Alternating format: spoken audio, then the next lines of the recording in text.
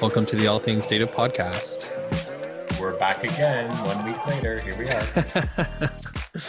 This week we're going to be talking about some skill gaps that we've been seeing within our data science community, and I think the data science community at large. What do you think? I don't think that this is specific to any of our training programs or even if it was like the residency when we were running the residency and all that, like the private co-op, no matter what we do, there's this constant barrage of data people, not just data scientists, but data people believing that the big thing is modeling and the only thing is modeling and the everything is modeling. And realistically, there's so much more to it. And unless you're like nauseam about it, right? Well, unless you're like a quant department, right? Yeah, and there's a few of those, right? And it's almost absurd to think that you go and pick up, a Coursera course, a Udacity course, or do a boot camp or whatever, and then you're going to be one of these people. Like, that's just not good. You're not going to be a quant, like, realistically. Well, I think maybe we, instead of going right at the solution, well, why don't we talk about the problem a little bit first? Absolutely. So yeah, go for it. Let me frame it in a way that sort of makes sense. As everybody knows, we've gone through evolutions in technology and paradigms and methodology, all kinds of things. I mean, we went from full agriculture to industrial revolution and beyond, blah, blah, blah, blah, blah, into the computer age and all that stuff. Right. And every time there's a shifting of skills and a shifting of paradigms. That's pretty natural. And I think we can all rationalize and understand that that's a thing, right? Mm-hmm. Now, what often happens is you have this sort of uncomfortable transition period. I don't know how long they last, but let's say, stupid, just picking a number out of the sky, like 5 to 10 years it lasts. Like one generation of workers. Yeah, probably. So it might even go beyond the 10 years, right? It might be someone's whole career. We don't know. I haven't done enough actual research to figure this out, but there's a transition period where the old guard is still there and still wants to ensure that we have all of the skills because we're used to using those skills and we're used to developing things with those skills, whether it's, agriculture. So we're used to developing carrots, or industrial revolution. We're used to developing widgets, computers. We're used to developing code, right? So now we're in an era where data science is super hot, sexy, all this other stuff, except that the majority of the executives that you will be working under, so all the way to the top, come from an era of strictly computing, and sometimes even prior to computing.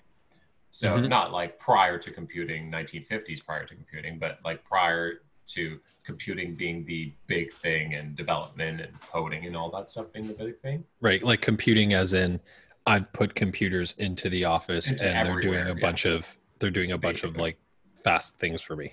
Yeah. This is not that movie with NASA or whatever. I don't remember the name of it anymore. But basically, it generally ends up that the old guard or whoever the boss is all believe that the old way is still relevant and good, and we should only do things the old way. So you get a lot of people getting into this new paradigm because they're either early adopters or they're eager, or they've heard that, it pays really well or something, which are the wrong motivations. Paying really well is really the greatest motivation to take a career. But still, they get into it and they believe that everything will be rosy on the other side. But then you get into the workforce and there's all these skills that you lack and all these gaps that you have because you focused only on future you, which needs skills for 10, 15 years from now, because then you'll be the bosses, rather than current you, which requires the skills that, 10 years ago were the hottest skills and are still totally being utilized in industries such as development skills, DevOps skills, DBA skills, all of those. Basically everything that is production engineering is really still required in most data science shops. Do you think data that scientists don't always ascribe to that? Do you think that, well, I guess two things. One is, do you think that data science requires, like pure data science requires all of this? Is it a demand thing? So, well, wait, let me rephrase that. Pure That's data science. yeah, That's that's a not very a good loaded question. word. Yeah. So for example, when people hiring data scientists, what do you think they're hiring them for? Well, there's very many schools of thoughts here, but I'll say the sophisticated ones who are hiring data scientists, they've seen the light and understand that they're getting into a world of data is everything, data is the product, data is the company, right? Sure, your web apps, your apps, your mobile apps, all that stuff will still empower data or use data, but really the thing to sell or the thing to hoard is the data. And I mean, you've seen this with big, huge, net state type companies like the Googles and the FANGs, basically the FANGs of the world. Mm-hmm. So often those more sophisticated ones are hiring for a specific need. They need a computer vision person, they're hiring a computer vision person. They need an AI researcher, they're hiring that, right? And they know the kind of AI researcher. They're in a nice little pool. And that's even like the early adopter companies who have figured things out quite well. But they've figured, is that them figuring out a business model, or is that them like trying to address a technical challenge? That's a good question, actually. I think it's a bit of both, actually. So, okay.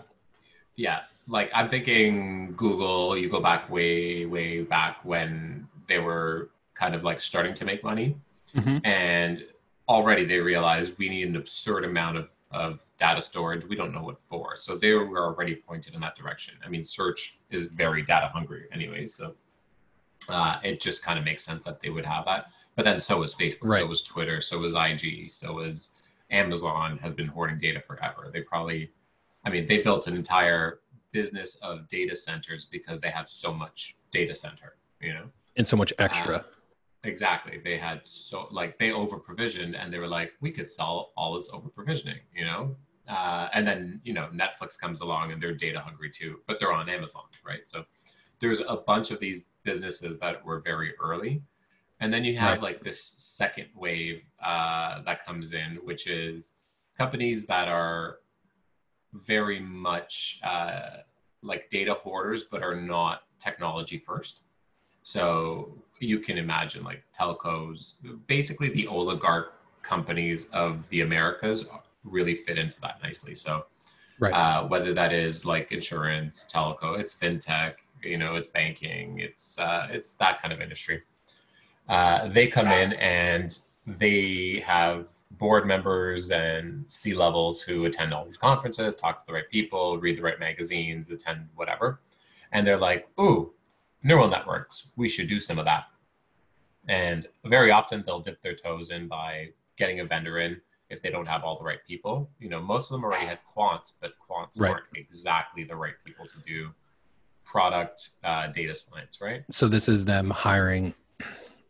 Is it because they're hiring like the research folks, or is it that's how it started anyways? So that was the initial need. If you think back to some of these large organizations who have absurd amounts of data already, they had quants and actuarials who basically worked off of tables and maybe some regression, but instead of going to like full prediction, full pipelines and all that stuff. Now they want to like make it slightly better. Right. So they'll often hire a vendor and they'll be like, oh, this is totally possible. Or they'll hire, 3 or 4. The other way that they go is rather than hiring a vendor, they'll hire a top executive away from Google. I'm just going to pick on Google. And I'm sure this has happened. I don't know which one, but, a bank has for sure hired a top executive from Google saying, we need to handle our data practice. Right. Now, because you've done it at Google doesn't mean that you're going to be super successful doing it at a other institution because they don't have the culture. Right. Or the business to support it. Yeah, right. Exactly. So you get into this situation often where they bring in somebody, there's turnover, at the top several times. They kind of reorg themselves away from those departments and then recreate them. And this happens a lot and we see it all over the place. Really think of any company that's like several thousand people in the GTA and they've done this. And then eventually, from the bottom up, you start getting a lot of hires that come in and are savvy in the new paradigm and the new thing. And that new paradigm being like running machine learning models. Sure. So, or embedding machine learning models in product, let's say, right? So now you get, they're very junior, so they can't really affect strategy, but they start doing things at the ground floor, and then it starts permeating through the organization quite slowly. But because the organizations aren't set up in such a way to have the right tooling and the right mindset, and even the right change management, which is super key. Then you get into situations where a lot of them get frustrated for a period, and eventually you can come out of that frustration several years later, probably, and start working in these organizations in a way that is sort of akin to like the tech, the tech companies and the net states that really do this stuff. If you think of these large organizations, there's still incredibly old technology in them that people are supporting. There's stuff from the 80s still. Mainframe is still around, right? Yeah, and it's still crunching and really producing value, I guess, and keeping the lights on. They could very nicely transition out of that, but then there's risk, and nobody wants to be the person who tries to transition, right, and then fails miserably and has issues with it, right? No, that makes sense. And I think, one thing is that, kind of going back to the gap, I think that people are, I don't know if it's a rush to hire, but there was, I think, an initial need of being like, okay, let's add machine learning, let's add data science. And those, those skills were sure, like they're hot, but I feel like, I don't know, I feel like there's a gap because the people entering the workforce at some point, and not to their fault, is that, they're entering not fully formed, right? They're coming in so specialized, right? Yes. And it's not even they're that specialized, right? They're coming in knowing how to run, knowing how to use Scikit, knowing how to use pandas, but it's a very specific skill set. It's like coming into Java and then being like, I only do APIs. Yeah. Right? Like I went to API school. Obviously there's a big gap. There's definitely more skills involved in that, but you're coming in so specialized. But the thing is that you're plugging in, a lot of the time you're plugging into an environment and you don't have the skills to plug into the environment. You just know how to run a model. Yes. Right. And, we see this time and again, we help a bunch of startups, and there's a lot of startups who have like I would say like pretty decent data science folks. Like they can, manipulate data, they can run models, create value from those models. But it's like, how do you plug in properly into that environment, like their development environment? So how do I get data into the model? How do I do it securely? How do I do it in a scalable fashion? And then when I'm pushing the data out of my model, how do I do that in a scalable fashion? So it's like the incoming stuff and the outgoing stuff, they're kind of missing, but the thing in the middle, they're really good at. But then sometimes it's even to a point where it's, you can build a model, but you don't know how to build it at scale. Right. So you're good at creating proof of concepts, essentially. Yeah. And not just at scale, but with constraints, like real constraints. It doesn't matter if it's scale or not. Like there are other constraints we had, like when you're doing stuff in academia, very often those constraints are removed because you have funding and you have time. You have time, and you have a university's, entire data center network, cloud, whatever they're using, right? So you have millions and millions of dollars of hardware. But if you're at a scrappy little startup and you're that person who's doing this, you likely have like $5,000. Amazon free tier. You have free tier. You maybe have $10,000 in credits. Maybe you have some other credits. You're not going to have an absurd amount of money. And you need to get it out in 2 months versus a 3-year PhD or like a 4-year PhD. And if you're putting something in the field, wherever that ends up, like in the physical field and not just like in a software delivery method, there are then constraints of what's my CPU and GPU on, whatever I'm putting it on, and can I even run this model? Like there's Right. all of those kind of things, right? Yeah. And like performance constraints too. It's like, maybe your PhD, it took you like 4 days to run a model to get the data out. And then if it doesn't work, you've got literally like a year or two of runway just to keep trying. But um, here in the real world, you might be like, this model needs to be, I don't know, run in 300 milliseconds because no one wants to wait 2 hours for your movie recommendations on Netflix. Yeah, and that's a real example, by the way. It wasn't hours, but it wasn't quick. The people Yeah, who it won wasn't the minutes. Netflix challenge. Yeah, Yeah, for so all it you was just perfect. check out the Netflix prize story. Yeah, it was like a really, really, really good model and all, but yeah, it just 100% wouldn't perform. So it That's doesn't right. work, right? Yeah. So what are your thoughts and I guess views on what people are missing when they're entering the workforce, or where data scientists kind of need to pick up their skills? Um, well, I mean, if you think of the majority of production engineering and like the day in life of not the day, maybe a sprint in life of a developer or production engineering or somebody like that, there's a lot of the skills that they have that data scientists lack.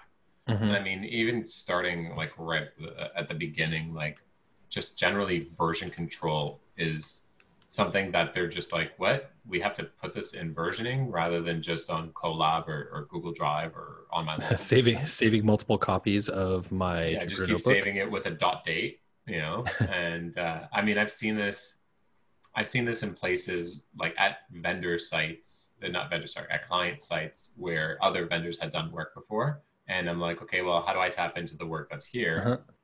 And immediately they're like, oh, it's all living on this shared drive. I'm like, what? Shared drive? I was like, that's really not very smart. If somebody steals that computer or powers it down or anything, you Yeah, lose all this code, right? You right, guys aren't backing it up. There's no disaster recovery to this. You're an enterprise. You should have those things, right? right. Um, I think the majority of data scientists should know the medium they're deploying onto. So if they're putting stuff into Linux, you should know a bit of Linux. You don't need to know it down to guru level, but you need to know how to get your way around Yep. and know that the world doesn't operate on GUIs. It really operates on command line. You probably need to know some kind of containerization. I mean, the world kind of right now picks Docker, so Docker is a Yep. good one to start with. Why And you need to, containerization? it sort of has become the standard way to deploy not just models and APIs, but general service-oriented architecture or microservices, which everyone ascribes to. There's Right. still places for monolith applications and MVPs and all that, but the majority of the world kind of goes containerization so that it allows you to quickly spin things up in different environments, in different places, test things, all this other Gives you stuff. that So portability too, right? yeah, it's really nice and usable that way. Uh, and then like in terms of Git, it's just workflows as well. All around Git, you really have to know like pull requests and commenting and code reviews and whatnot. Um, Testing is another big thing that data Oh yeah. science generally doesn't ascribe to because it's difficult. But like other than your Yeah. actual like data inputs and the output, the rest of your code should be nicely packaged and tested, right?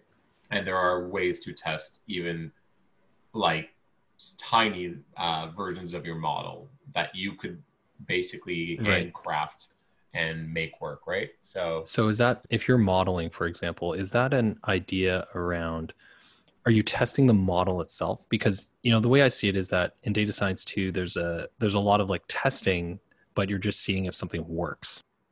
yeah, And so and it's not like, truly production. It's just like, hey, should I run this model? Should I run that model? Should I, like, oh, this one, it's a lot of tinkering and a lot of experimenting. So that's not really true to the software engineering world, where it's more like, okay, I need to build this thing and I'm not going yeah, through like 70 iterations of it. yeah, the build this thing is quite different in data science than AI. Obviously, like build this thing is not I'm going to know the path the data took, Yeah. and I'm going to know exactly what I'm going to get. It's a lot of, I'm putting data in and I want, some data out, whatever that means. But the data I want out is some sort of either inference, classification. It's usually those two, right? Inference and classification. And Yep. I might feed this into something else. The mechanics inside, because we hide away all the math now with as many libraries as possible. People are getting farther and farther away from understanding what the model could even be doing, rather than like all the way down to what the model is doing, right? So Right. they put it in and they're just like, yep, it gave me 88% accuracy. I'm good to go. Yeah. So, but it's difficult. Like if you take a very large network, like a neural network, and you try to like fully test everything, including the model, I think it's difficult. And there's probably research and there's probably methods to do it. There are probably very early adoptery methods and just starting out, because I really have not used any specific, but everything before model and after model should be well tested. Everything that's your ETL, that's setting up your data, that's normalizing, or anything, that should all be like easily testable and tested, so that when you get into the model, at least you have good inputs and you can trust that you have good outputs. No, that makes sense. Yeah. That makes sense. Then, I mean, generally, if you're thinking of production engineering, they're going to have to know what deployment is like. So whether that means continuous integration, continuous deployment, or some other version of deployment. And then if you're getting advanced, you should probably start to get to know a little bit of like large distributed frameworks like Hadoop and Spark. You should definitely know Dask, because that's a local version of data frames, and it's compliant with pandas really well. And really, like the last little bit is having super context about your company and its data, right? You need to have that. Otherwise, you just don't win. Like it's hard to be a really good data scientist without that kind of context. No, that's true. And like, how do you, and that makes sense, because I mean, context is everything, right? Like if you don't, part of learning is like learning that, recipe or the ingredients of your data science team and like the environment that you're in. What do you think about testing? Like it's one of those things where it's like testing and deployment is always coming up. Like, oh my God, it's it's like every time we're on, doing client work, there's so much like testing and deployment that is lacking. Can you go a little bit deeper into that? So I think we kind of went over why it's needed, but like, what about testing? And then what about deployment? Why do you need to kind of turn data science into more like DevOps? Well, not necessarily DevOps, but have kind of like a DevOps type of mindset, or maybe not mindset, but DevOps knowledge at least. Right. It's not really just DevOps. I mean, you kind of need a swath of production engineering, all the way from infrastructure DevOps and tooling to basically to deployment. I mean, there's a lot of DevOps, there's a lot of QA in there, but there's just a lot of development period, right? So it's not necessarily that they need to be great at DevOps per se, but they need to understand how their code or how their model will flow into an application. And I don't mean the data. I actually mean how they'll fit that in. And, because very often you're kind of shoehorning something in, or doing like square peg, round hole. And you have to figure out, how do I shave off the corners of the square peg to make it a round hole? Right. And that's something that really often comes with experience and trying to do several models that nobody will let you put into production. And then eventually somebody is like, okay, this is what you really need to do. Let's go do that together. Yeah. And, some places will actually have, like, they'll put staff in between a data scientist and a production environment. And they call those generally machine learning engineers. So like that's kind of like the place we're in right now, is that you would be at a way, way easier time to find a job and have way better job satisfaction if you were a data scientist who understood machine learning engineer rather Mm-hmm. than one who required a machine learning engineer by their side. And you'd be more marketable and you'd do better work, and not all, but a lot of your projects would make it to production and Prime time. Yeah. Yeah. And exactly. That's so interesting. Okay.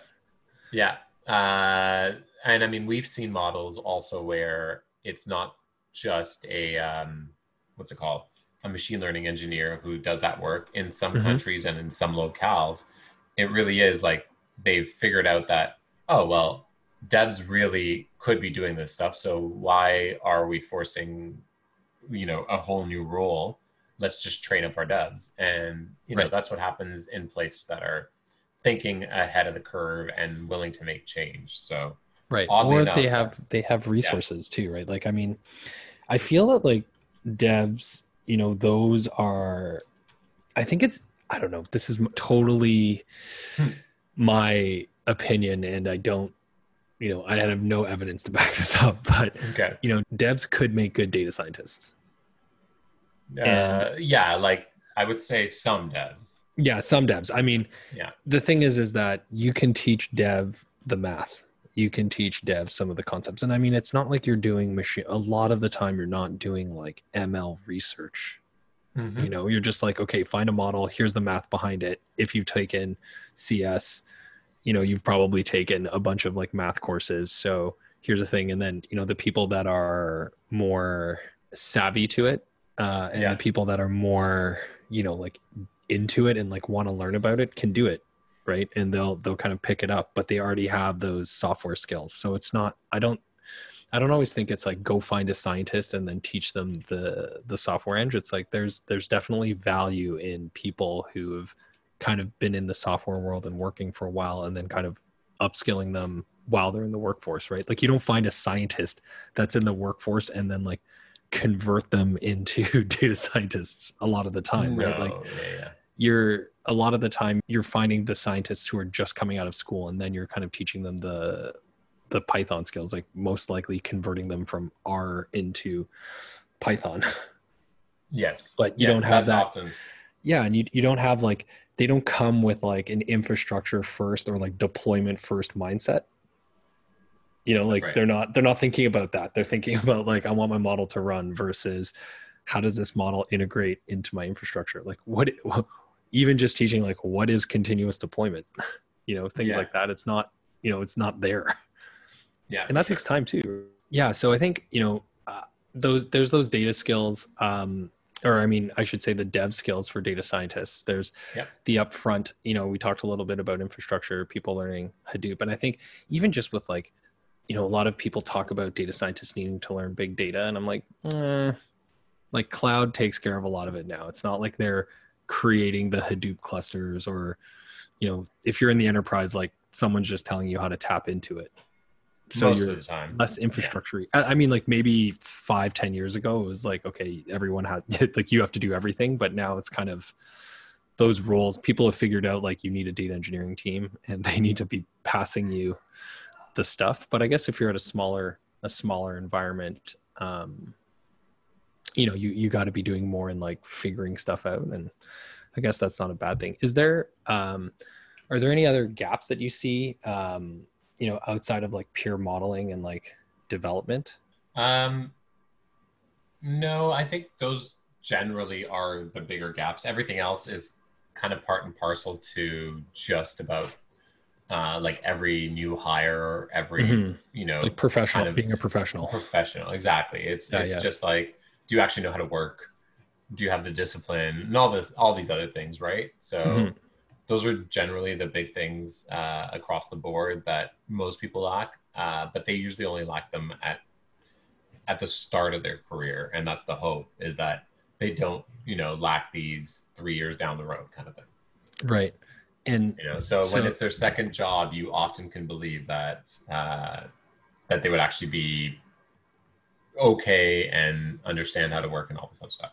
That's fair. And so if you were to summarize this, like, hey, I'm coming out of a boot camp or I'm teaching myself data science, like what are the big takeaways? Like what are the things they should be diving into in terms of study or skills that they should pick up?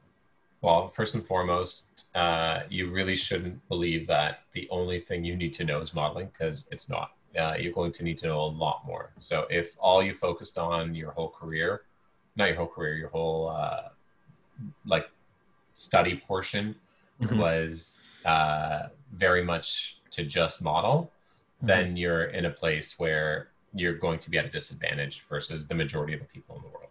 Okay. So that's a big one. Change And mindset. if you change mindset, and if you want to be very marketable and very hireable, display that you both know how to be a data scientist and also a developer, even if you're not a good developer. Like you just have to understand a lot of the paradigms in development. And I don't mean getting down to the nitty gritty of I use this specific framework when developing a socket kind of web Hmm. app. No, who cares? But know all of the stuff that goes around development. You're going to need all the way from roadmap and planning to delivery, continuous integration, testing, all of the stuff in between. And just If even one thing I see too is just even writing tight code, commenting, Oh yeah, like commenting is huge. indenting, like just come on. Please Yeah, just. getting to a world of like proper style. Uh, Mhm. Hopefully, wherever you go enforces style, and it basically slaps you in the face every time you try to commit. But if it doesn't, then you're in a place where you're going to have to develop a style for your code, and it's Mhm. easy because there are so many libraries that just force style, like it's style checkers. So Yeah. use them and don't write super long. Like generally, don't write super long lines. Don't write functions that are your entire code and are more than like if your function is more than like 10 to 15 lines, it's too damn long. It's not understandable anymore, right? Yeah. Yeah. So like reduce them down, write sub functions, all that's fine, and test as much as you Yeah. can. Yeah. And a good test is like, well, even just for code, just give your notebook or your code to someone else, and if they can read it and not want to kill you, you're in a good spot. Oh, for sure. Yeah. Yeah. Yeah. Exactly. Cool. Yeah, that no, that's good. And I think, that's a big thing. A misnomer, like, we've been seeing it in, just kind of the work that we're doing. We're seeing it in the people that we're hiring and working with too. So it's not a I don't think it's not a big gap to fill, but it definitely is something that people um don't know that they need. Because it's not sexy, right? People aren't saying like continuous CI/CD, continuous deployment, or and continuous integration is like we need to find people that have that. It's just Yeah. kind of like it's the next new skill. It's the new oil. It it doesn't make sense, but it's one of those things that you should have. It's like knowing how to write an email, knowing how to like book appointments in your calendar. These are things that I think people expect when you're entering the workforce, but they don't actually put it into the job description. They don't actually say these are the core competencies, but it's something that you know makes you that much more valuable. But the other thing too is it's hard to signal that stuff, Oh, it is. Yes, for sure. right? So it's like just Yeah. Unless expect it. you can display it, like not in a portfolio, because even that's hard. Like you kind of have to talk about it in an interview. That's like the big thing, That's you right. know. And it's easy to know some of the terms, but it's quite difficult to know the entire stack, basically. Yeah, unless you've done it, right? So, I mean, Yeah. there's a lot of tools out there. I mean, even with Git, there's like gamification type of lessons you can learn about like branching and like the commit and pulls and those type of things. And they're there. So, but it's just something again like you kind of overlook or you don't even actually know about, right? Exactly. Yeah, for sure. All right. Well, thanks, guys. Thanks for listening. We'll be back next week. All right, guys. Have a good week.